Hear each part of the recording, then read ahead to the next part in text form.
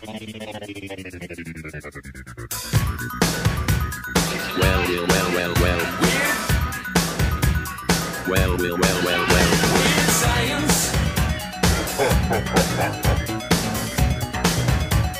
Weird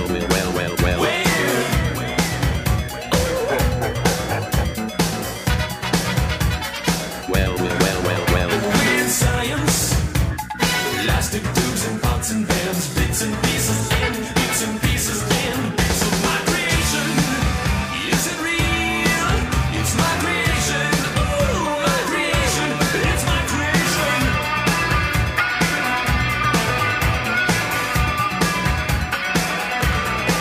Weird science. Welcome to the Purple Stuff Podcast. Starring Jay from the Sexy Armpit and Matt from Dinosaur Dracula. Weird science. Magic and technology. So we're having a little Halloween party here tonight, Matt. Is that what we're doing tonight, Jay? Yeah, it's just an impromptu little get-together. Figured I'd have a few people over, but one thing is missing. We need another element to this party. What would that element be, Jay? Well, we need some tunes. Oh, you're right. It is a little dry in here. Nobody's dancing. Yeah, so we need some tunes, and I think that it's that time of year when you and I get together and conjure up some of our favorites and make a playlist.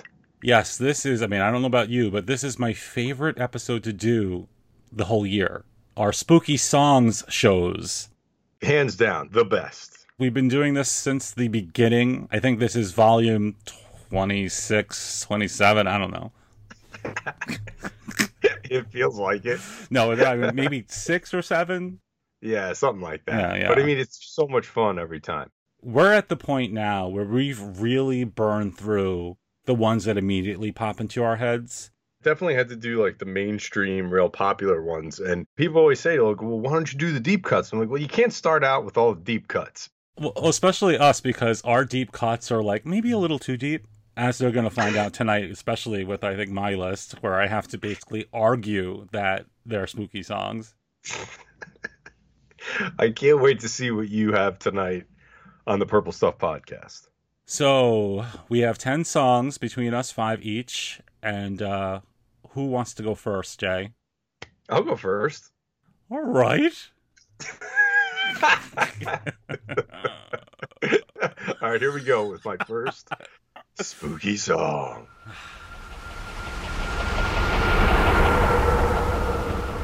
Number 1.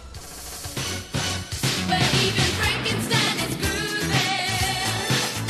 Midnight action. Whoa, whoa, whoa. Witches and sleeping. Midnight action. Whoa, whoa, whoa. Slimy's looking spooky. Midnight action. Whoa, whoa, whoa. The creepy and the kooky. Midnight action. Whoa, whoa, whoa.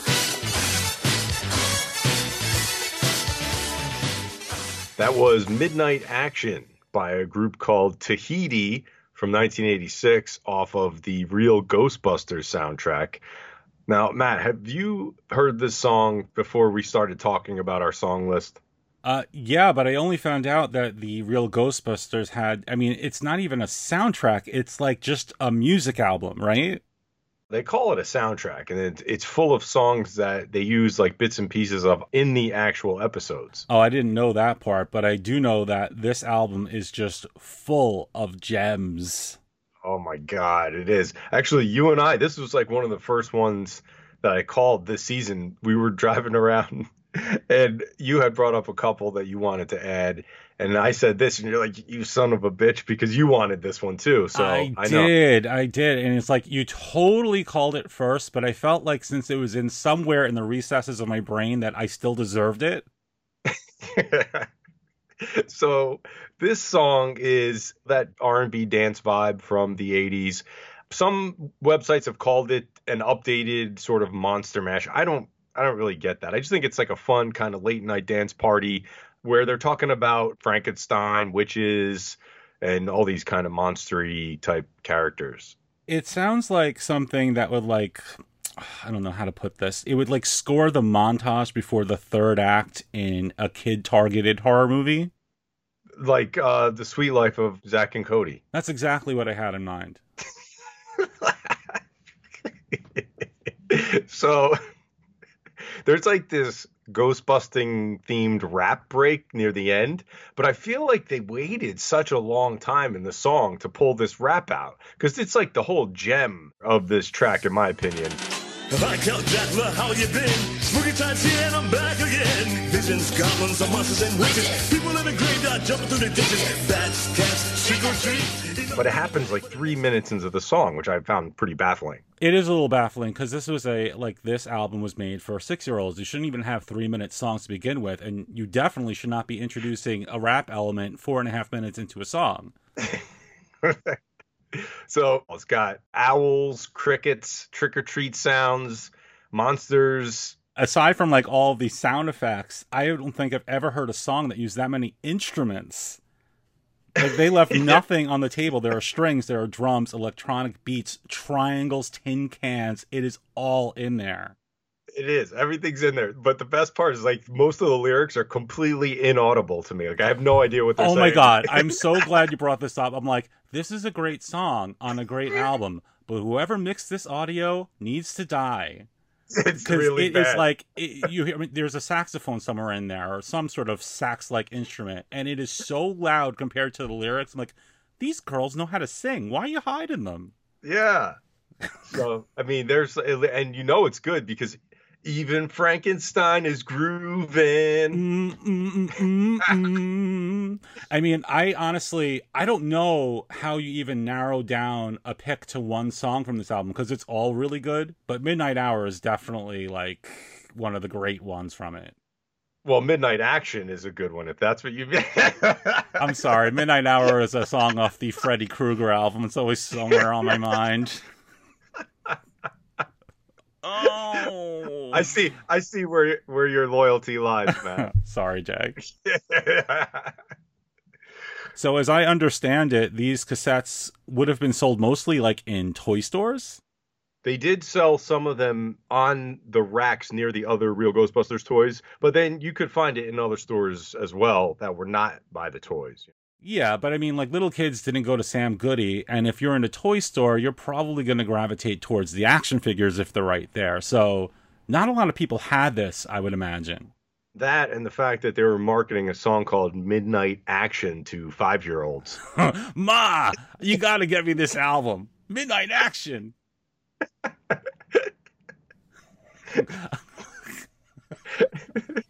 Got some Mott's and Midnight Action.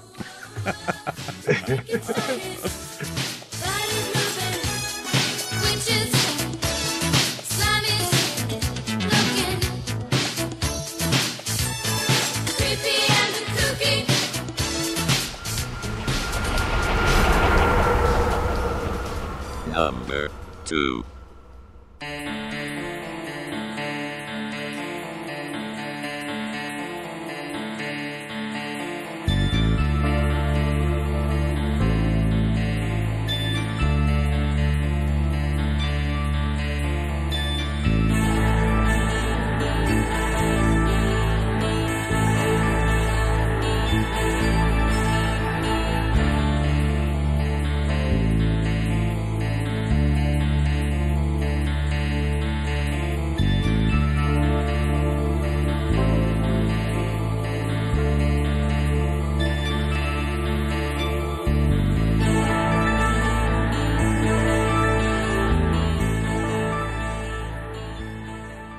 My first pick is the opening theme to Spookies.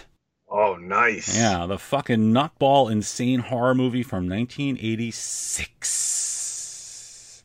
Cult classic. Yeah, so this song was composed by Ken Higgins and Jim Calabrese, who with names like that, they like probably should have been grizzled detectives and not a couple of guys who did the score to this movie. The whole soundtrack is more or less like this mix of serious synth and one of those old Halloween sound effects tapes that we used to buy from Hallmark. Yes. Yeah, and I know you have the vinyl album, and it is just so up our alley. It's such good background music for the season. Yeah, and I mean, I could have picked any of the songs from this album and made the same pitch. I'm going with the opening theme, though, just because, like, I don't know. I've been listening to this one in my car a lot lately, and I just feel like this really gets me in the spirit. Yeah, this one is very you. I definitely can see that. Yeah, it's sort of that depressing organ. Bum, bum, bum, bum, bum, bum, bum, bum, screams Matt. That sounded like Mr. Sandman. Bum, bum, bum, bum, bum, bum, bum, bum, bum, bum, bum, bum, bum. Mr. Spookies. Of course, the real reason I'm picking this is because I wanted another chance to tell everyone to watch this movie this season. It is the best movie for the season when it's like real late. You're hanging out, say you have like people over and you're having some drinks. You pop that in, man, you're set for the night. So perfect for Halloween. Absolutely. And my thing with this movie is that you remember when we were kids and we were in the video store and we're looking at all the horror movies and we're imagining these absolutely brutal monsters that were so much more intense than what was actually in the movies. Yeah. Spookies is like the rare case where it lives up to the art. Oh, it totally does. And it still holds up a little bit. I mean, it's definitely low budget, but it was good. Yeah, I mean, by objective measures, it's not a quote-unquote good movie. It's all over the place. It doesn't really make sense half the time. And if like you want to goof on it, it's giving you ammunition. But Right. It's like the world's best haunted house ride in the form of a movie. Exactly. Yeah, I couldn't have said it better myself. Muckmen who break wind, a lady who turns into a giant spider and then eats a guy. It has everything. When the title comes onto the screen and the red lettering, it says Spookies. Yeah. It's got the little skull for the eye. Yep. Above the eye. It was very much like the Goonies intro, where the words show up and then the skulls over the eye. It was like very similar. It's almost like, yeah, it's almost like maybe they had that in mind when they did it. Hold on, let's continue with this thought. Goonies, Okay. Goonies.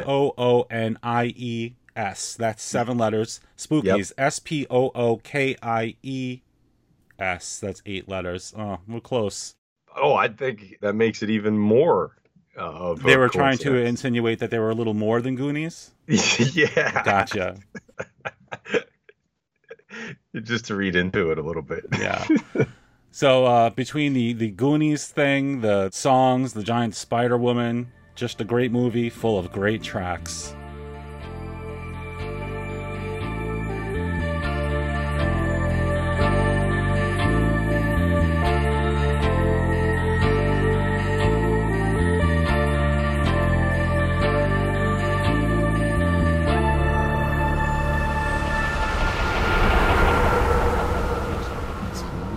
Number 3. Comes through the twister, through the storm. Frankenstein storm. So I broke down the chains and I head out in the night. I heard crazy sounds playing and I saw a flashing light. I went down to the basement and the music played loud. There were these crazy looking people there, standing in the crowd. They did the storm.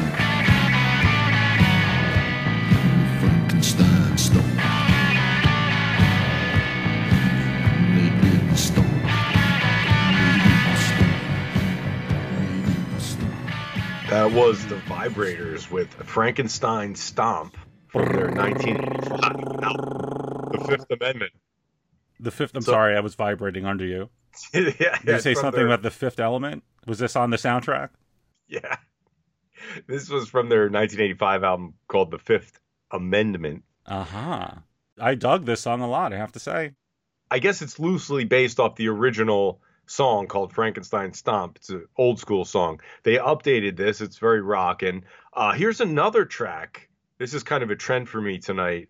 No idea what the hell this guy is saying at all. I just know when he says Frankenstein Stomp, I like it. You know what's weird? I had the same problem, and I tried to look up the lyrics, and there are all sites that claim to include the lyrics, and then you go to them, and there's nothing written. Yeah. They're just blank. It's like, if you have the lyrics, email us at info.whatever. Nobody knows what the words are to this song. Standing in the crowd, they get stoned. I've taken a lot of my time on the show spotlighting noise-making toys, those little things that I always play, right? I can't believe it took you so long to remember what they were called, considering how often you bring them up. So one time you and I went to this flea market. It was very backwoodsy. We felt like we were in The Hills Have Eyes or something. Yeah. Do you remember this? I mean, you have to narrow it down, Jay. So we go to this flea market, and on one of the guy's tables, he had this tiny little Frankenstein head. This song sort of reminded me of that, and I figured I'd tell the story. He had a Frankenstein head that was about, I don't know, like 3 inches tall, and it looked like the mouth moved. He was selling it for like $20. It was this tiny, stupid little old thing that no one gave a crap about. So I think you shouldn't have wore your good clothes that day. That was your problem. If I would have went up to him, it would have been 5. Look at this motherfucker. No way I'm getting more than 5 for anything in here. So I think I still wound up spending like $15 or $17 because he really wasn't willing to deal on this. Oh God, I love it. I love it when you try to haggle at flea markets because you're so serious about it. It's like you almost like pull them off to the side and you talk to them in a real low whisper, sunglasses on, hats backwards. Dude, I'm into the Frankenstein, but I can't do 20. What can we work out? Look, I want to keep this between us, but you got to help me out here.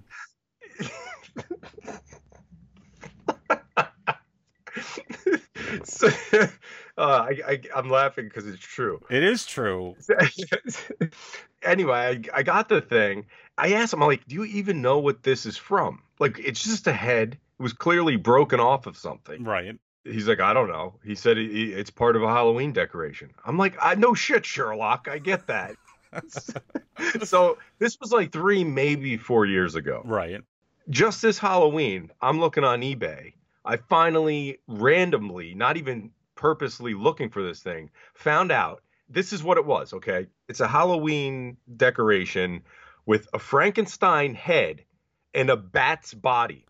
Oh my God. Yeah. I'm like, what? I'm like, this is like your dream come true, Matt. I mean, come on. It should be everyone's dream come true. I mean, after 3, possibly 4 years to find out that this mystery Frankenstein head had a bat body. What kind of wizardry is this? Why you saved this for the show and didn't DM me or text me immediately upon finding this out, I will never know. I would have spilled that in the DM and you'd be like, oh, yeah, that's great. Now I could make it a big spectacle on the Purple Stuff podcast. Well, I definitely think it was worth eating up all of the vibrators' time for. But see, the Frankenstein Stomp is a perfect soundtrack to that story. This is another song that you're bringing up that I just can't believe I've never heard of before. It would be like so perfect in a horror movie. How has it never been in one? Like a horror comedy. Yeah, like a kind of like dark comedy with a horror edge to it. I could see the Frankenstein Stomp playing over the opening credits and midway through, maybe a little bit towards the end, and then over the end credits. And over the end credits, you know who comes in and does the Frankenstein Stomp, right? Annette Funicello. Elvira, Mistress of the Dark. That's right. That's right. Mm-hmm. Hello, darling.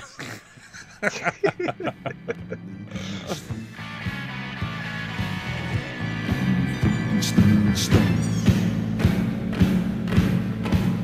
They don't stop. Frankenstein stomp. Stupid kids. Number 4.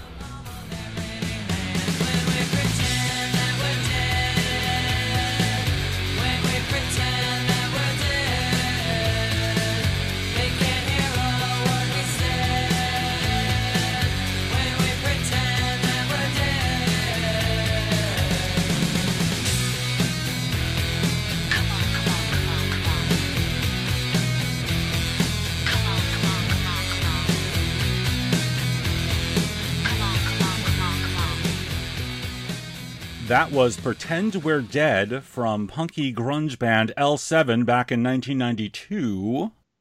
This one kind of came out of left field for me. I got to be honest. Well, yeah, I mean, this is one of those situations where I am reinterpreting a totally non-Halloweeny song as a Halloween song. Okay. Yeah, all right. I'm back on my shit with this, Jay. I'm all ears. Yeah, so just a little backstory. L7, I was kind of like a poser fan of them way back in high school. Okay. I knew 2 or 3 songs, but acted like I was pen pals with the bassist. So I'm definitely no expert, but I did always enjoy what I heard from them. And Pretend We're Dead, I don't know if that was their biggest hit or just one of their biggest, but it's up there. And depending on your read, it's either about like a bad breakup or just generational apathy, whatever the fuck that means. I don't, Jay, I look up shit on Google like 5 minutes before we record, and I hope it all works out. Actually, I did read about where they came up with this. It was actually based on something else. She wrote it as a sort of breakup song, like she was miserable after a breakup or something like that. And then it sort of became this sort of anthem for just the era of apathy, I guess. I still don't know what that means, but that's what I keep reading. I guess maybe what they're saying is they'd rather just pretend that they're dead because maybe that's better than living life. Yeah, I mean, that's a dark read. You're a real spooky character. Or though I think where you're going is the death aspect of it is that fits into the Halloween season. No, it's not even that on the nose. I think I have a little cooler angle with this. So let's look at the chorus. They can't hear a word we've said when we pretend that we're dead. And to me, that speaks to the horror movie trope where you're in the middle of a bloodbath and you just act like the bad guys already got you. Like when you're laying on the floor and you close your eyes and you just try to like breathe real slow. It's like you're in a room full of monsters and you're just pretending you're dead so they don't get you. This reminds me of one time when you tried to convince me that Voices Carry was was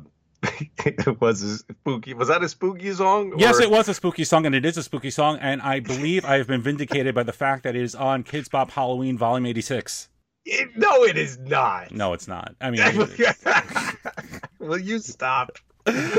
but I mean, can't you see my angle? Like, picture a zombie movie where you're in like a mall or whatever, a real cliche situation, and all of your friends are getting, yeah, and all your friends are being eaten. There's zombies everywhere, and you're like, you know what I should do? I should just pretend like I'm on the floor and dead. Right, because that's an easy way to avoid being eaten because they think you're dead already. Yeah, I mean, I wouldn't chisel that into a tablet, but something of that sort. Yeah. Okay, so that's what this song is based on. Well, that's what I'm saying. I can interpret it as. And plus, I mean, look, there are other lyrics in the song that make that interpretation a tough sell, but we're talking about 13 to 14 words against a pretend we're dead chorus that goes on like 200 times. And that's why I'm not a fan of the song, because if you try listening to this song on loop for like, let's say an hour, you will want to bang your head up against the glass. Bang your head, pretend you're dead. I just can't listen to it over and over. Like, that's how I mark a good song. If I could listen to the same song over and over and over, those are the best songs. That's my opinion. Well, Jay, it was a fairly big hit, so there's at least 200 people out there that would disagree with you, and I'm one of them. What about, did you watch the video? You know, I could never tell when you get to these sort of like grunge punk band videos if I'm watching something that they put out or if I'm watching something that some YouTuber cobbled together and then like switched to a 4:3 format. So I don't know. I mean, maybe I did. So the videos were always the same in that era. It was like on a dark background and you just saw the band members. And then there's this one girl who's like jumping around like a maniac, and she's doing all kinds of like twists in the air, and she might have been under some sort of the control of some supernatural entity. I think you're pleading my case now. Thanks, Jay.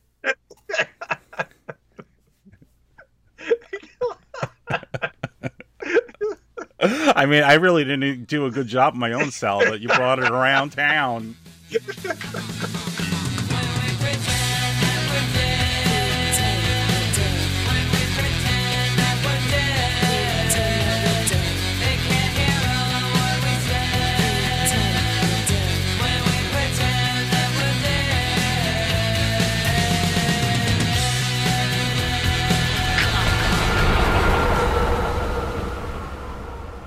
Number 5.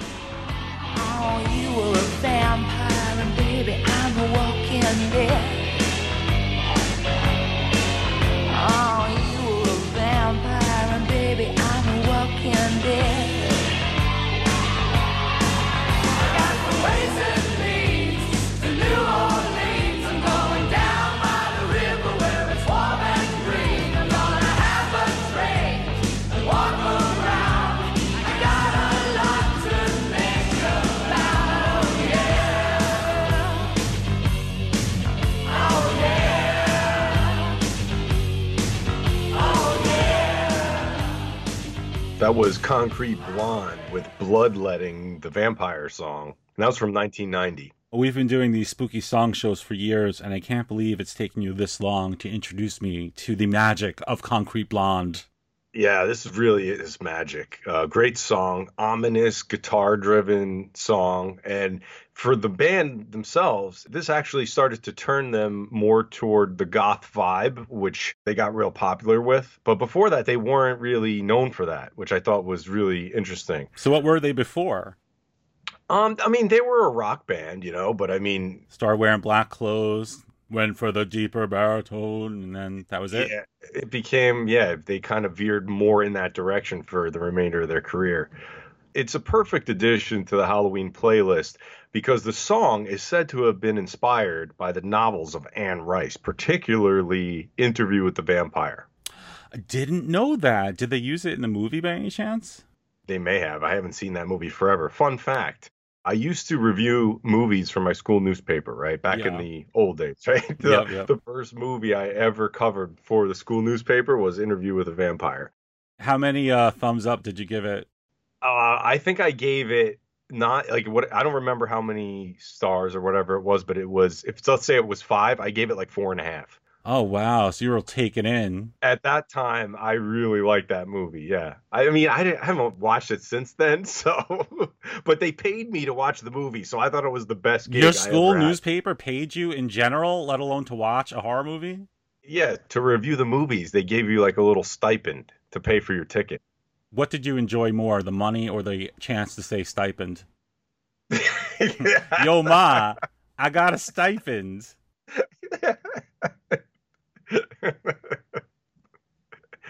Ma, bring me to Heroes World.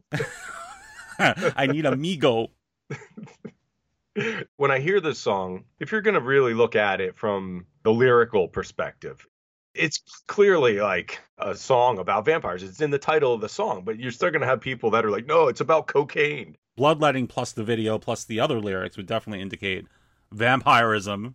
She mentions New Orleans, so I'll give a shout out to our friend Bayou Babylon.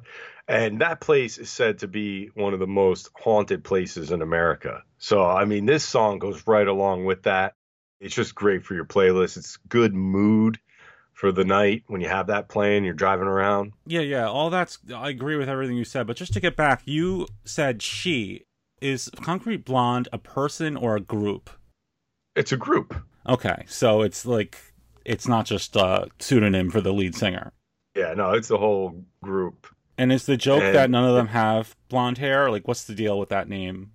Yeah, I don't think any of them have blonde hair. Yeah. I don't know where they got the name, though. Tell me the entire history of Concrete Blonde on the fly right now, Jay.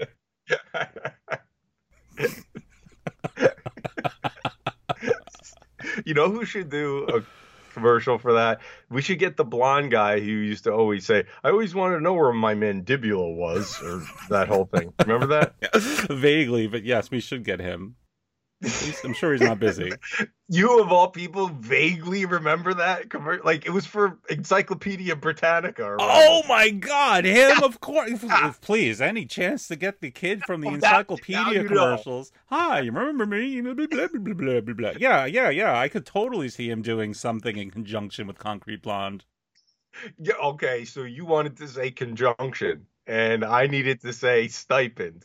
I have to say, after it came out of my mouth, in my head, I'm like, oh my God, I can't believe I nailed that word. I love that's a great word. Yeah. One last thing about Bloodletting, if I may. Doesn't it sound like it would be the perfect theme song if they did like a sitcom about a family that just happened to be really into death metal? Like it'd be no, listen, like it'd be like normal shit, like SAT tests and first dates and broken cars, but they just all be big time metalheads. Yeah, that's good. I like that. Yeah. I would watch it. Yeah, come on, totally. right after Step by Step. It's kind of funny that you said that because speaking of metal, if we can compare this, we'll get the robot to play this song for a second, and we're going to put it up against Rob Zombie's House of a Thousand Corpses. And you tell me if you think that there's similarities between these two songs. Okay, robot. Yeah. Ask and you shall receive. First, here is Concrete Blonde.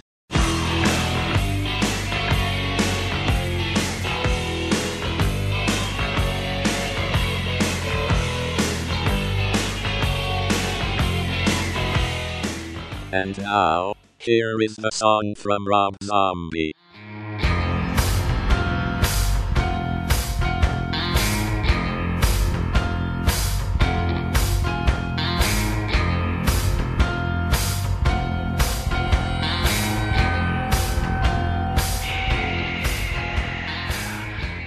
They do have a similar flavor for sure. I would say that the Concrete Blonde song makes me want to like put on eyeliner, but the Rob Zombie song makes me want to spit tobacco into a coffee can. And jump into your Bronco. Exactly. But yes, they are from the same family, like maybe brother and sister, which is fitting. Okay, not third cousins. Well, I don't know. I mean, third cousins in a Rob Zombie movie smells like trouble to me.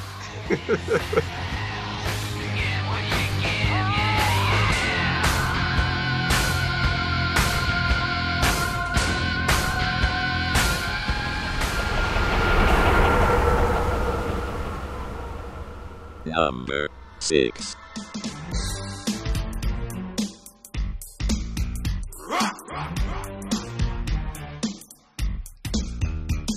You better watch out when you hear that sound. It means that the maniac cop's around. Once upon a time, he was a super cop, but the bad guys framed him to make him stop. They put him in prison where they tried to kill him.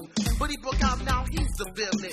Bullets won't hurt him. I know it sounds like jive, but we're not sure if he's dead or alive. Set him on fire, I shoot him with an Uzi. But he'll show up in your jacuzzi. You can run him over, you can feed him poison. Push him out a window and it only annoys him. You better believe me if they think I'm lying. When he show up, people start dying. He's out for vengeance and he can't be stopped. That's why they call him the Maniac Cop.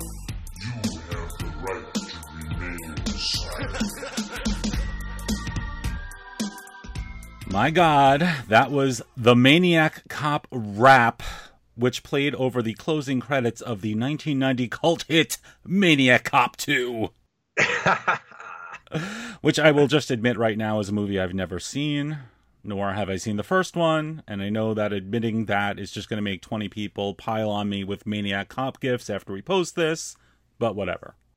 For some reason, I feel like this is much less of an outrage than some of the other. Yeah, I mean, Karate Kid is like a 10 on the scale. Maniac Cop and Maniac Cop 2, maybe a 3. Yeah.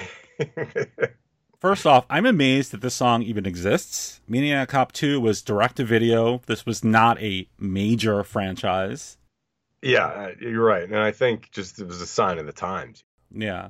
But, I mean, I think the fact that it does exist stands as a tribute to the movie because from everything I've read, Maniac Cop 2 is pretty well liked. And it's also streaming free on Amazon Prime. So if you got no plans this weekend, guys, Maniac Cop 2. As you get PayPal 25 cents. Exactly. I looked this baby up, and by my estimation, there were 73 people who worked on this song, believe it or not.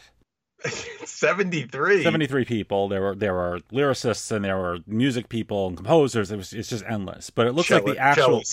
Yes, exactly. But it looks like the actual rappers were Yeshua Barnes and B-Dub Woods. And Jay, if we ever get hired to play those rappers in a Maniac Cop 2 mockumentary, I am calling Yeshua. You're B-Dub. Yeah, I'll take it. Yeah. I am almost glad I have never seen these movies because this song is such a good primer on them. Listen to some of these lyrics, Jay. Okay. Set him on fire. I shot him with an Uzi, but he'll show up in your jacuzzi. I was going to comment on that wonderful rhyme scheme. I love it. Yeah, right. The composition is just divine. Another one here. But don't be thinking about police protection, because this is one cop with a bad connection. Oh, Snap. One more for you. They killed him once, but he came back. He's the maniac. Just outrageously, unrealistically fucking awesome. It is a quality track. I really agree with you. You've brought up some rap tracks on prior shows, and this whole like quiet subgenre of horror rap is becoming my favorite thing. But horror rap, like soundtrack songs, because those are always the best. Yeah, when they're customized to the movie. But like this is not just like a regular rap that happens to have some lyrics that are based on a horror movie. Like even the musical flourishes and all that shit make it feel totally appropriate for a Halloween playlist. Nobody gets that customized song for the soundtracks anymore. It rarely happens. Like where an artist will go in and cut a song that they wrote specifically for the movie. Yeah, I mean, I guess it does happen, but it doesn't happen in this genre very often. Like, it's more likely that they would license a real song or they would just use the score. Oh my God, I just got hit with such a great idea. Let's hear it, B-Dub. Okay. This is Shawarma or whatever the hell. I'm Yeshua. Yeshua. Okay. Yeshua. So do you remember we brought up for our summer songs, which is available now on our feed or at our Patreon? It's true. No.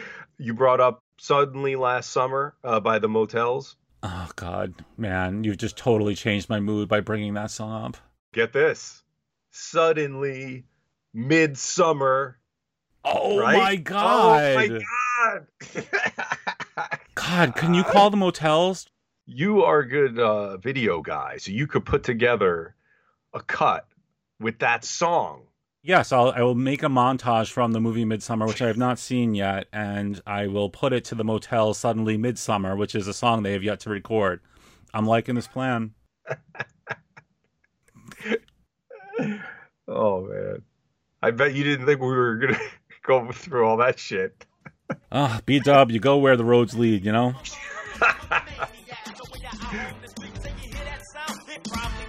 Cordell's around. He's out for vengeance and he can't be stopped. That's why they call him the maniac. The maniac. What's that? I don't know, but I'm ready to kill. No, wait, Josh, come back. Oh, man, I ain't with that, man. It's great. Let's get out of here. Come on. Hey, man, maybe we should chill. I know. Let's check out the movie again. I think we should. Rock. Have the right to remain silent.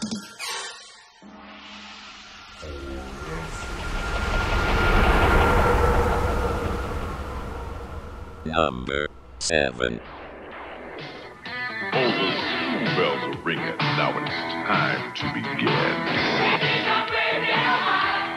It's about our school that we're singing, where the misfits get in. You can call, you can slip and slide, but don't mess with my great surprise.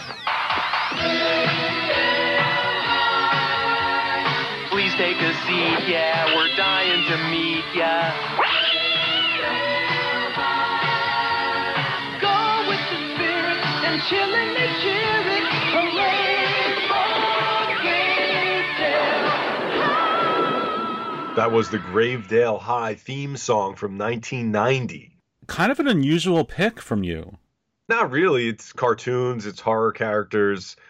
They're in high school. It's a cartoon. Did I say it's a cartoon? Yeah, I take it back. This is like this song could not possibly be more up your alley.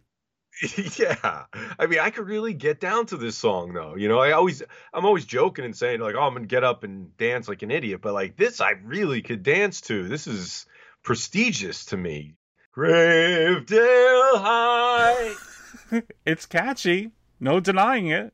Yeah, we can get like a choir in New York City at Rockefeller Center singing this. Oh, I God. could see If big you things. do that, you don't have to do anything else for the rest of your life. Your life would have been worth living. I'm going to start a Kickstarter so we can get a chorus in the middle of Rockefeller Center to sing this, and we can have the characters walking around in the big plushy outfits. Well, Like, I'll say this: as long as you keep the goal at like maybe $310, I think you have a good chance of making it. Yeah, but listen, we have to pay to get Rick Moranis there to turn on our Christmas tree lights. Rick Moranis. I love that Yeah. he was so like, I don't know, like just like I'm leaving Hollywood behind, but he did Gravedale High, which is almost incongruous. That's not true. This is one of the highlights of his career, in my opinion. No, I think it was good for him, and this was like in the era when Rick Moranis was like fucking He was on hot shit. everything. It's like Yeah. he's on the bags of bread, for Christ's sake. He was just everywhere. But think about it, though. This guy, not only did he have his previous comedic career, but then when he started doing movies, Spaceballs, Little Shop of Horrors, Ghostbusters, Honey, I Shrunk the Kids. I mean, this guy- Parenthood. Parenthood. He was in that? Yeah, he was in Parenthood, and he was in My Blue Heaven too. Oh, I love. Yes, well, scratch that. Yes, My Blue Heaven. You're correct. I love that. But Yeah, I mean, he was in there's- everything. He was the greatest in everything.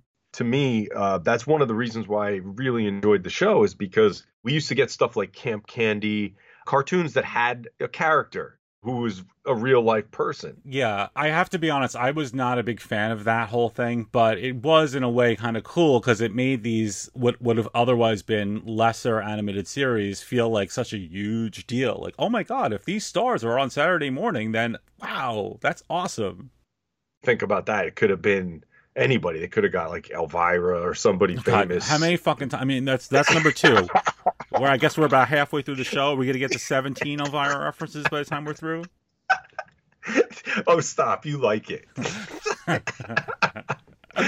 Yeah, I do. So Rick Moranis plays Max Schneider. He's a teacher at a school for monsters, and they're basically all the lineage of the Universal monsters, essentially. So Right. I have to admit, this is a blind spot for me. I've never seen an episode of this show.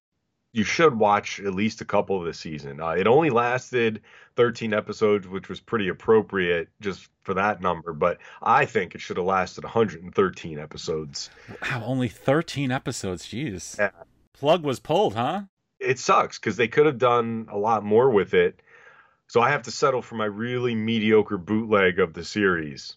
Yeah, speaking of bootleg, I mean, the hard thing about this song is that if you look it up, you have to wad through like 45 pages of the worst sounding garbage imaginable before you finally, like, it's like every vid on YouTube went from VHS to DVD to AVI to WMV to MP3. It's terrible. It's real. And then eventually, like, you get to page 35 and you find one that's great.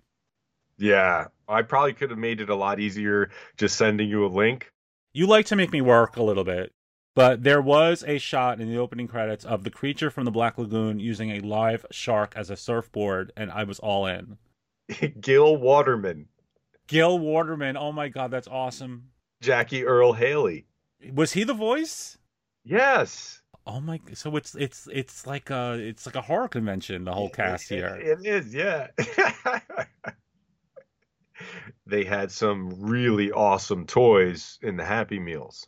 They did. I am more familiar with the Happy Meals. In fact, around here somewhere I have a stack of just the bags. I have like 100 of them. Because I'm like, oh wow, someone's selling 100 Gravedale High bags on eBay. I better buy them. I'm never again going to have the opportunity to buy a stack of Happy Meal bags for Gravedale High. Let's just say you were in a random conversation with someone and they happen to mention that they need several hundred of these bags. Like, you're the one guy in the entire world who has them. Yeah, I mean, that's sort of my gimmick, is that I'm not really good at anything, so I try to just stand out by having weird information on things. He's no fun, and he sucks in general, but he's got a lot of Gravedale High Happy Meal bags.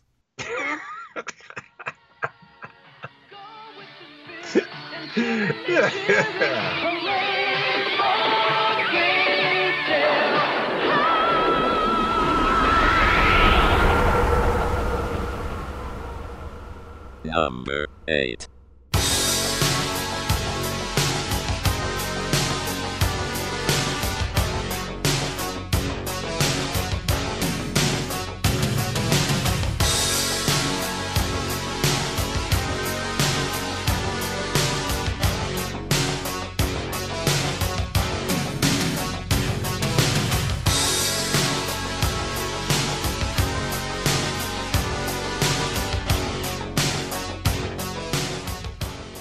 And that was the theme to WCW's first ever Halloween Havoc pay-per-view event from 1989. Because we can't seem to get through any of these spooky song shows without bringing up wrestling. Wrestling has to be brought up all the time. Yeah, we have to meet our quotas. Yeah. You and me, we were both way more into the WWF, but I gotta say, I loved Halloween Havoc, and I ordered that pay-per-view a few times back then. You did. See, I didn't see this live. I wound up watching a few of them like later on. Yeah, I didn't see this one live. This was 1989. Like, I don't even know how much I even knew WCW was around that point, but I saw the later ones, and it was just so cool to get a legit spooky-themed wrestling pay-per-view event that close to Halloween. WWF had Survivor Series, which was the Thanksgiving theme, but holy shit, like Halloween was a missed opportunity. Right. It was so weird that WWF were so much bigger, but they never really did much for the spooky season. And, there comes WCW with the save. And at that point in my life, nobody was inviting me to parties, but I was too old to go trick-or-treating. So this was like my big thing for a few years. It's such a great idea. Tony Schiavone in a Dracula costume? Come on, Jay. Let's go up to Gordon Soley. Ghoulish Gordon Soley. So I was not on the bandwagon in 1989, and that is a shame because this theme song is boss. It is really awesome. Yeah. I love it. Most of the Halloween Havoc events had their own themes, and pretty much all of them are good. But I think this is the only one that I would genuinely pitch as appropriate for a Halloween playlist. See, I wanted it to be slightly more Halloween-y, but it does fit. And I think what helped the song is that it plays in the intro, and when the intro comes on and the graphics and all that, tell me it wasn't X Entertainment header circa like 2001. Oh, yeah. It was very much like, here's a GIF that's going to take approximately 8 hours to complete. So this is essentially a 6-second riff that just loops forever, but I mean, it works. It's a good song to throw on when you're like trying to clean your house 2 hours before the party. Yeah, I know what you mean. And the event itself, Halloween Havoc 1989, it didn't have as many like spooky themed matches as the later events did, but it did have a main event where a bunch of guys fought in a Thunderdome cage decorated with Halloween garbage. Being lowered down. What an intimidating sight. It's electrified. I have never seen a cage like this. And see, that's where I have to kind of pump the brakes because they're trying to market this as this Halloween pay-per-view. And you just mentioned there wasn't a lot about the event that was seasonal. So you're watching it and you're hoping for like, maybe they got somebody in the Grim Reaper costume come out or like do anything or put some pumpkins on the stage or whatever. So, they eventually did do that though in their defense. Like later Halloween Havoc events, like they were all in costume. I mean, there was a fucking match, I think it was 1992, somewhere around there, where the objective was to strap your opponent into an electric chair and electrocute him. Yes, I remember. Yeah. So, I mean, they were still growing at this point. So here's my issue. They're calling it the Thunderdome match, right? Right. Which is taken from Mad Max Beyond Thunderdome, Totally. right? But here's my issue. Where was Tina Turner? Am I right? She wanted a little too much dough. I mean, it was Turner. I don't know. They should have been able to get her. Did you notice that before this Thunderdome cage match started, that some of the Halloween decorations that were attached to the cage went on fire? I did notice that. And it was not part of the show? Yeah, more like the ref ran up and like he's like slapping it. Oh my god, it's so great. Like they're introducing Ric Flair and then off to the side you have the referee trying to smack out like this fiery bat. It's awesome. Yeah. And then the great Muta, is that his name? He hops on the ropes and he blows green mists at them to try to put the flames out. Totally unscripted, totally hilarious, and so WCW. Yes. The cage a little higher up. Whereas where the wiring to make it electrified. It looks like, as a matter of fact, something has already caught on fire over there.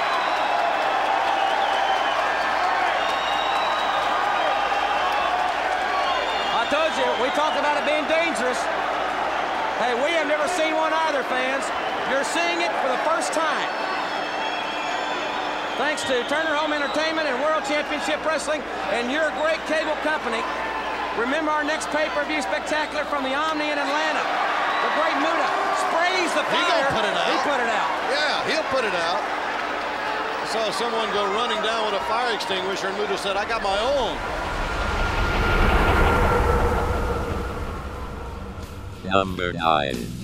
Well, cast that spell on me. Witchcraft. Yeah, you wanna go out, 'cause it's raining and blowing. You can't go out, 'cause the rules are showing how you're blind. Who die or black? Look, look, look, look, no more.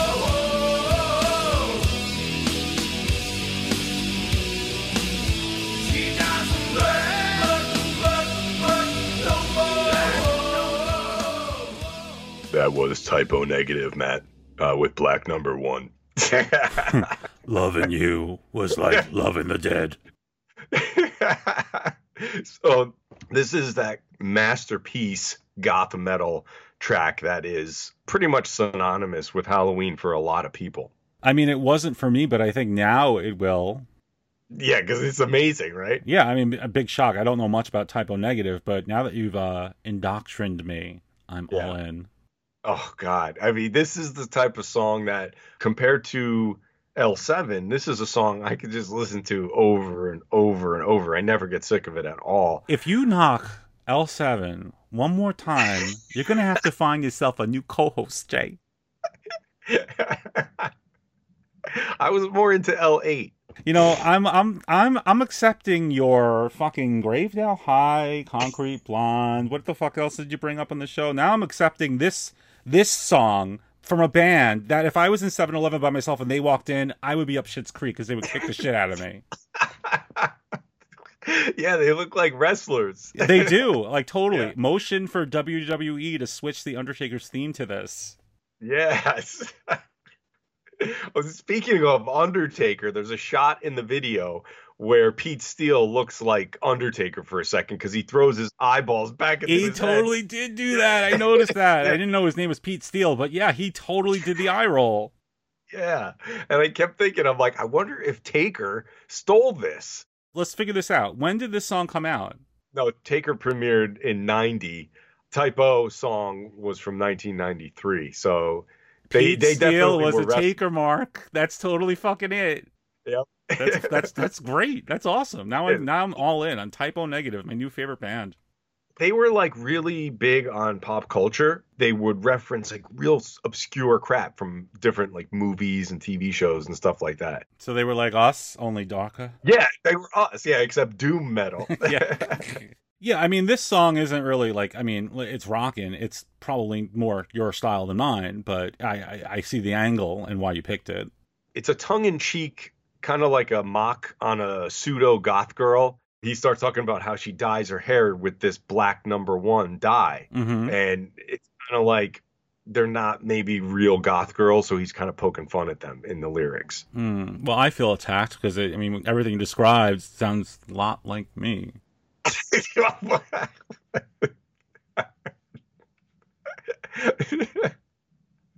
The girl in the song says she can't go out because her roots are showing. And like metaphorically, they're covering up who they really are. Yeah, I also can relate to that, but I have to say that roots showing is a good look, so I don't know why she's hiding it.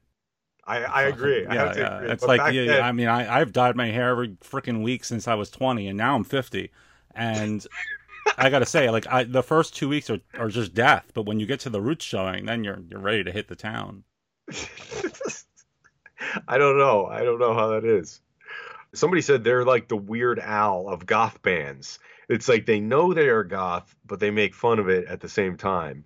Well, I kind of like that. I'm thinking of these people, and they're like worth $100 million or whatever. I'm like, you're not really fucking skinning deer and eating their hearts in your mansion, you know? So I appreciate it when these kinds of bands can be a little like, yeah, it's just a look, whatever. you got that realism. Plus, they're from the tri-state area. I mean, clearly not Jersey, or you would have said so. Yeah, they're from New York. Aha! I mean, New York. New York, represent. Me and Typo in the house. So you dug this song, Matt? I did. I mean, here's the thing. Like, I'm soft things with lavender trim. I'm grilled chicken and diet soda. And this song is like a raw steak being served by a bulldog at an open casket funeral. That aside, I did appreciate it. All right, and did you see the video by any chance? I did. It was all black and white mostly, right? Yeah. If I remember Yes. correctly. It was overlit to the point of oversaturation, so it's almost like Nosferatu in some ways. Yeah, it's definitely like that, and they're all playing the song in this room, and you kind of get a little view from the outside of the room, and then they start to pan in, but everybody's going crazy to this song, and it just makes me want to rock out. Lots of very close shots of teeth in this video, which, you know, Oh, depending on where yes. you lean, is either a good thing or a bad thing. You know who he reminded me of? That guy Jaws from the James Bond movie. You know? Oh who I'm my talking about? God! Yeah, a little bit.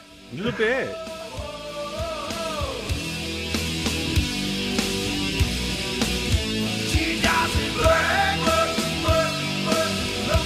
like no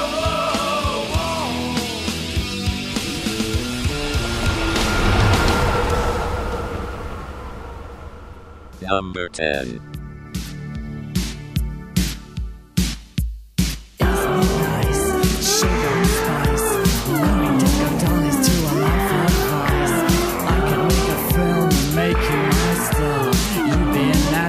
The way you are, I would like you on a long black leash. I would parade you down the high street. You've got the attraction, you've got the pulling power. Walk my little doggy, walk my little sex dwarf. We can make a scene, we'll be a team. Making the headline sounds like a dream. When we hit the floor, you just watch them move aside. We will take them for a ride, alright. They all love your miniature ways. You know what they say about small boys.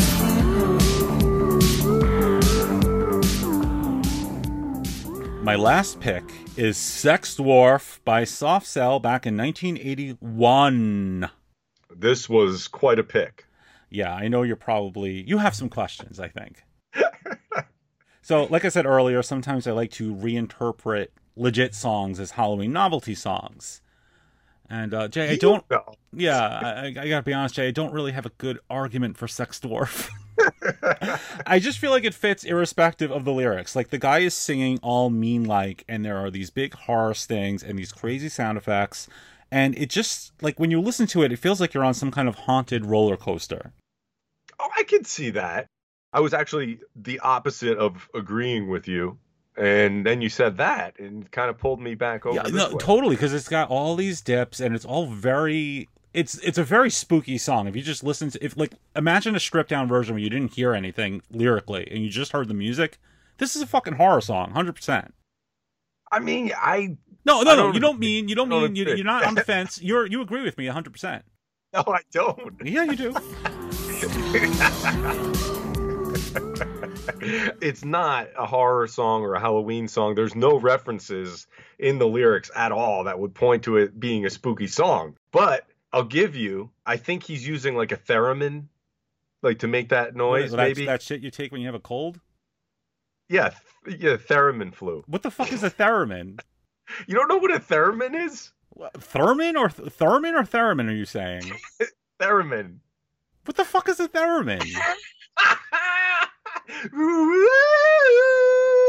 Oh shit, that shit that they used at the start of the Star Trek show. I don't fucking know. Just put on a theremin. What does it look like? Hold on, I gotta look up a theremin. Hold on. know what it Let me looks get my like. phone. Theremin. Theremin. Yeah, it's so common that I don't even get like an autofill for it. Hold What? on. What are you talking about? You're spelling it wrong. No, I got it here. Oh shit, it looks like it's like a Flintstones TV antenna. What do you do with this thing? So it makes spooky sounds. Oh. So maybe you're right. Maybe. There you go. See? I was right. The terrible theremin. And you mentioned the lyrics. Like, I'll be honest. I tried to look up what the song was about, and every article was like 10,000 words. I'm like, oh god, I'm not putting this much work into my last pick. But I did read the lyrics, and it seems to be this sort of like tongue-in-cheek tribute to excess. Okay. Like, you know, just pure excess. Like, well, I mean, they're mentioning, I don't know, fucking disco dancing. I'm taking that as excess. And excess kind of works for Halloween. Oh, yes, because you're getting like tons of candy and you're very gluttonous. Yeah. And you're just doing anything you want and eating anything you want. Yeah, when I'm doing the practice run for my trial, this is when the other lawyer tells me to drop this part of the case. It ain't working, man. Just move on. Find something else. So I'm going to move on to Soft Cell themselves here.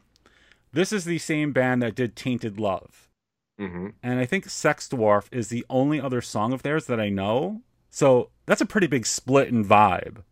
Yeah, it's definitely a total departure. Like, if someone's listening and they don't necessarily know much about Soft Cell, but they've heard Tainted Love, can you believe that the people that did Tainted Love, which was this, like, totally saccharine cliche that would have fit into every 1980s teen romance, also did Sex Dwarf? The lead singer, did you know this guy? His last name is Almond. Wait, is it legit Almond? What's his first name? It's like... I don't care what it is. It could be Mike. Mike Almond. That's awesome. Mike Almond from Soft Cell, who sings Sex Dwarf. That's my favorite sentence I've ever said, and I'm going to say it again. Mike Almond from Soft Cell, who did Sex Dwarf. Hallelujah. Hallelujah. The most Halloween-y song you've ever heard. It's opposite day. Fuck you.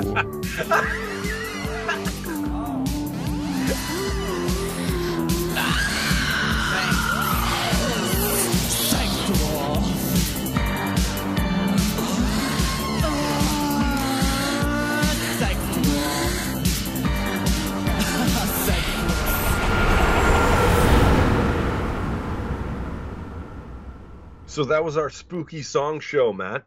Yes, we're scraping the bottom of the barrel. Oh, yeah. Gotta disagree. No, I do. I'm just kidding.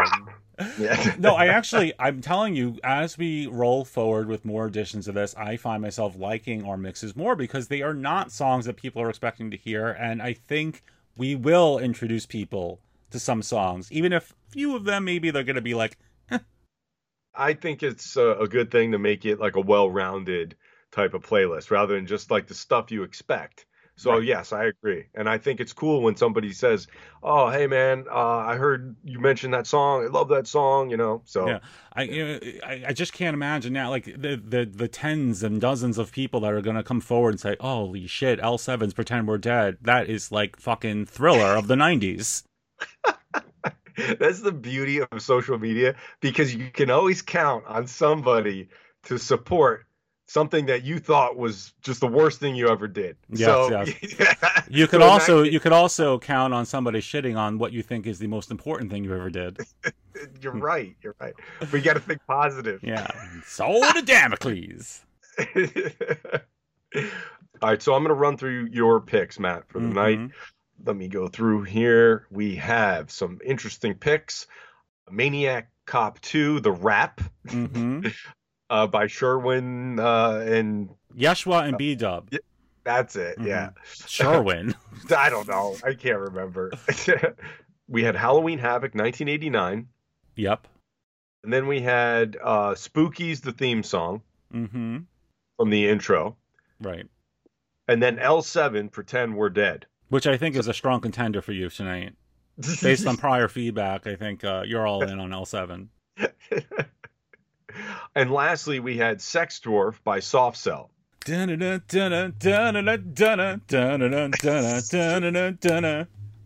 like that. It's almost like game show theme song music. No, it's like horror Halloween spooky music.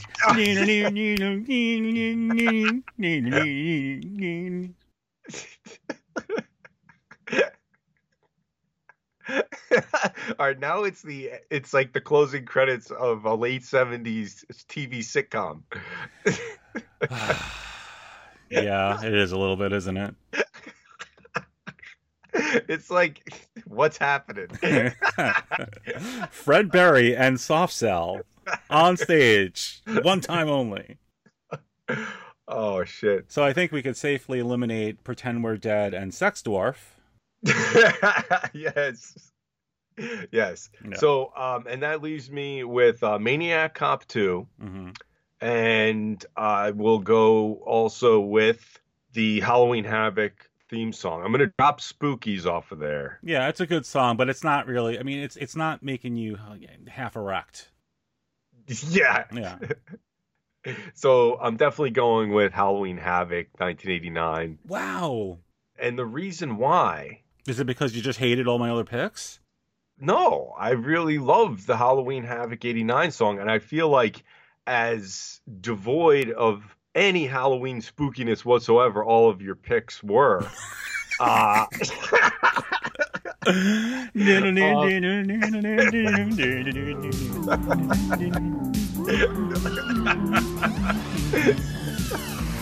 Sex ball. So I feel like Halloween Havoc actually had, even in its absence of Halloween, still had the most Halloween kind of vibe out of all of them. Right, so this was a process of elimination for you. Yes. Yeah. But I mean, you have to admit, this, like, I honestly feel like I would listen to the Halloween Havoc 1989 theme in my car. Not often, but sometimes. I would too, and I was listening to it on the elliptical before. Yeah, you go to the gym. We all know it, Jay. Good for fucking you. Hey, at least I'm not doing gym selfies. Like you over there with your gym selfies. I know, my God. Towel on the bench, headphones in, biceps showing. So the thing with this track, Matt, I feel like we can sing Halloween Havoc over the theme song. You want to try it with me? Sure. Okay. Count me down. I'll count you down. All right, hold on. Halloween Havoc. Halloween Havoc. See? Yeah, I mean, we're singing two different songs. Halloween. Halloween Havoc. I don't know what we're singing. Halloween Havoc. Halloween.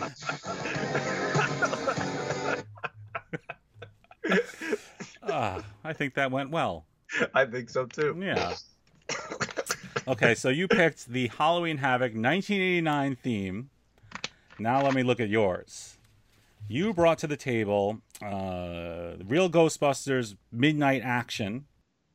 Yes. Concrete Blonde Bloodletting. Typo Negatives Black Number 1. Yeah. The fuck else did you talk about here tonight? Gravedale High theme song. Yes. And The Vibrators with Frankenstein Stomp. And wow, I really am going to have a hard time here. Yeah, there's some good ones here. Yeah. I'm going to ditch Gravedale High. Yes. I am going to... I'm going to ditch Midnight Action. Really? Yeah. It's good, but I just don't want to pick it. I don't want to pick it. The Vibrators, I did... Mommy, don't make me pick it!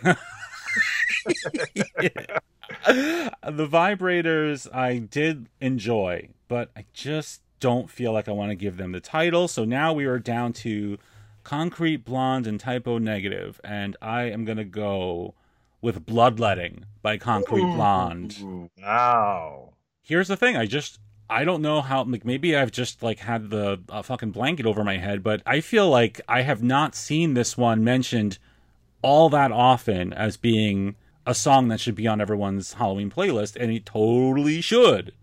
Totally, yeah. It's right up there. And I told you this when you mentioned that you were going to bring it up. I'm like, well, as soon as we publish the show, I'm adding it to my site's jukebox because it is, like, an amazing song that deserves to be heard constantly.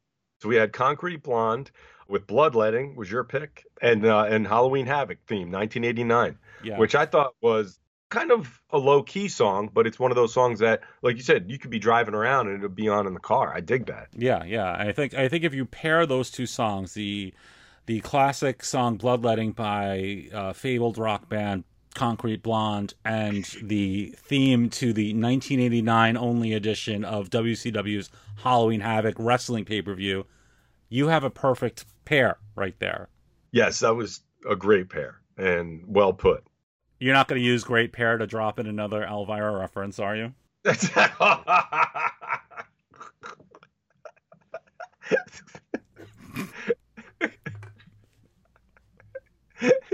She would appreciate that. She would. So that was our spooky songs show, Jay.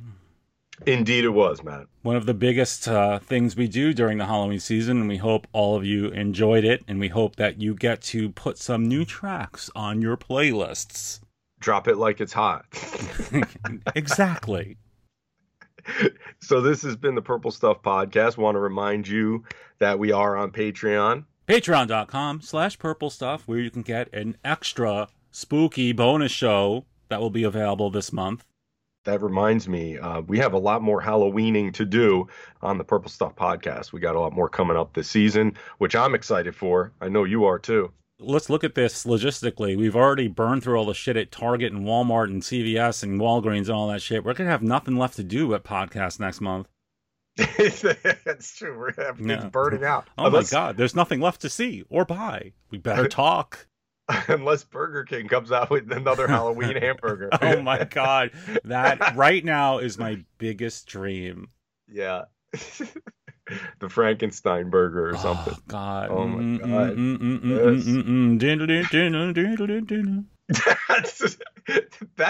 That's to me, that's the song of the night right there. That version of the song.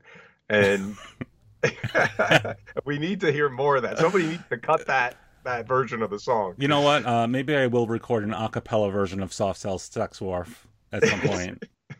You should. Yeah. So this has been the Purple Stuff Podcast. I am Jay from the Sexy Armpit. I am Matt from Dinosaur Dracula. See you next time on Halloween Havoc. Halloween Havoc. Halloween Havoc.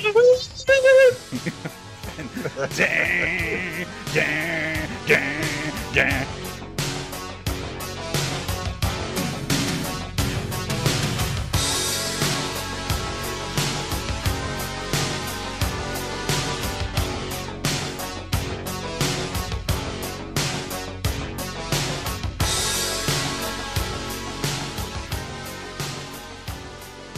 Thank you for listening to the Purple Stuff Podcast.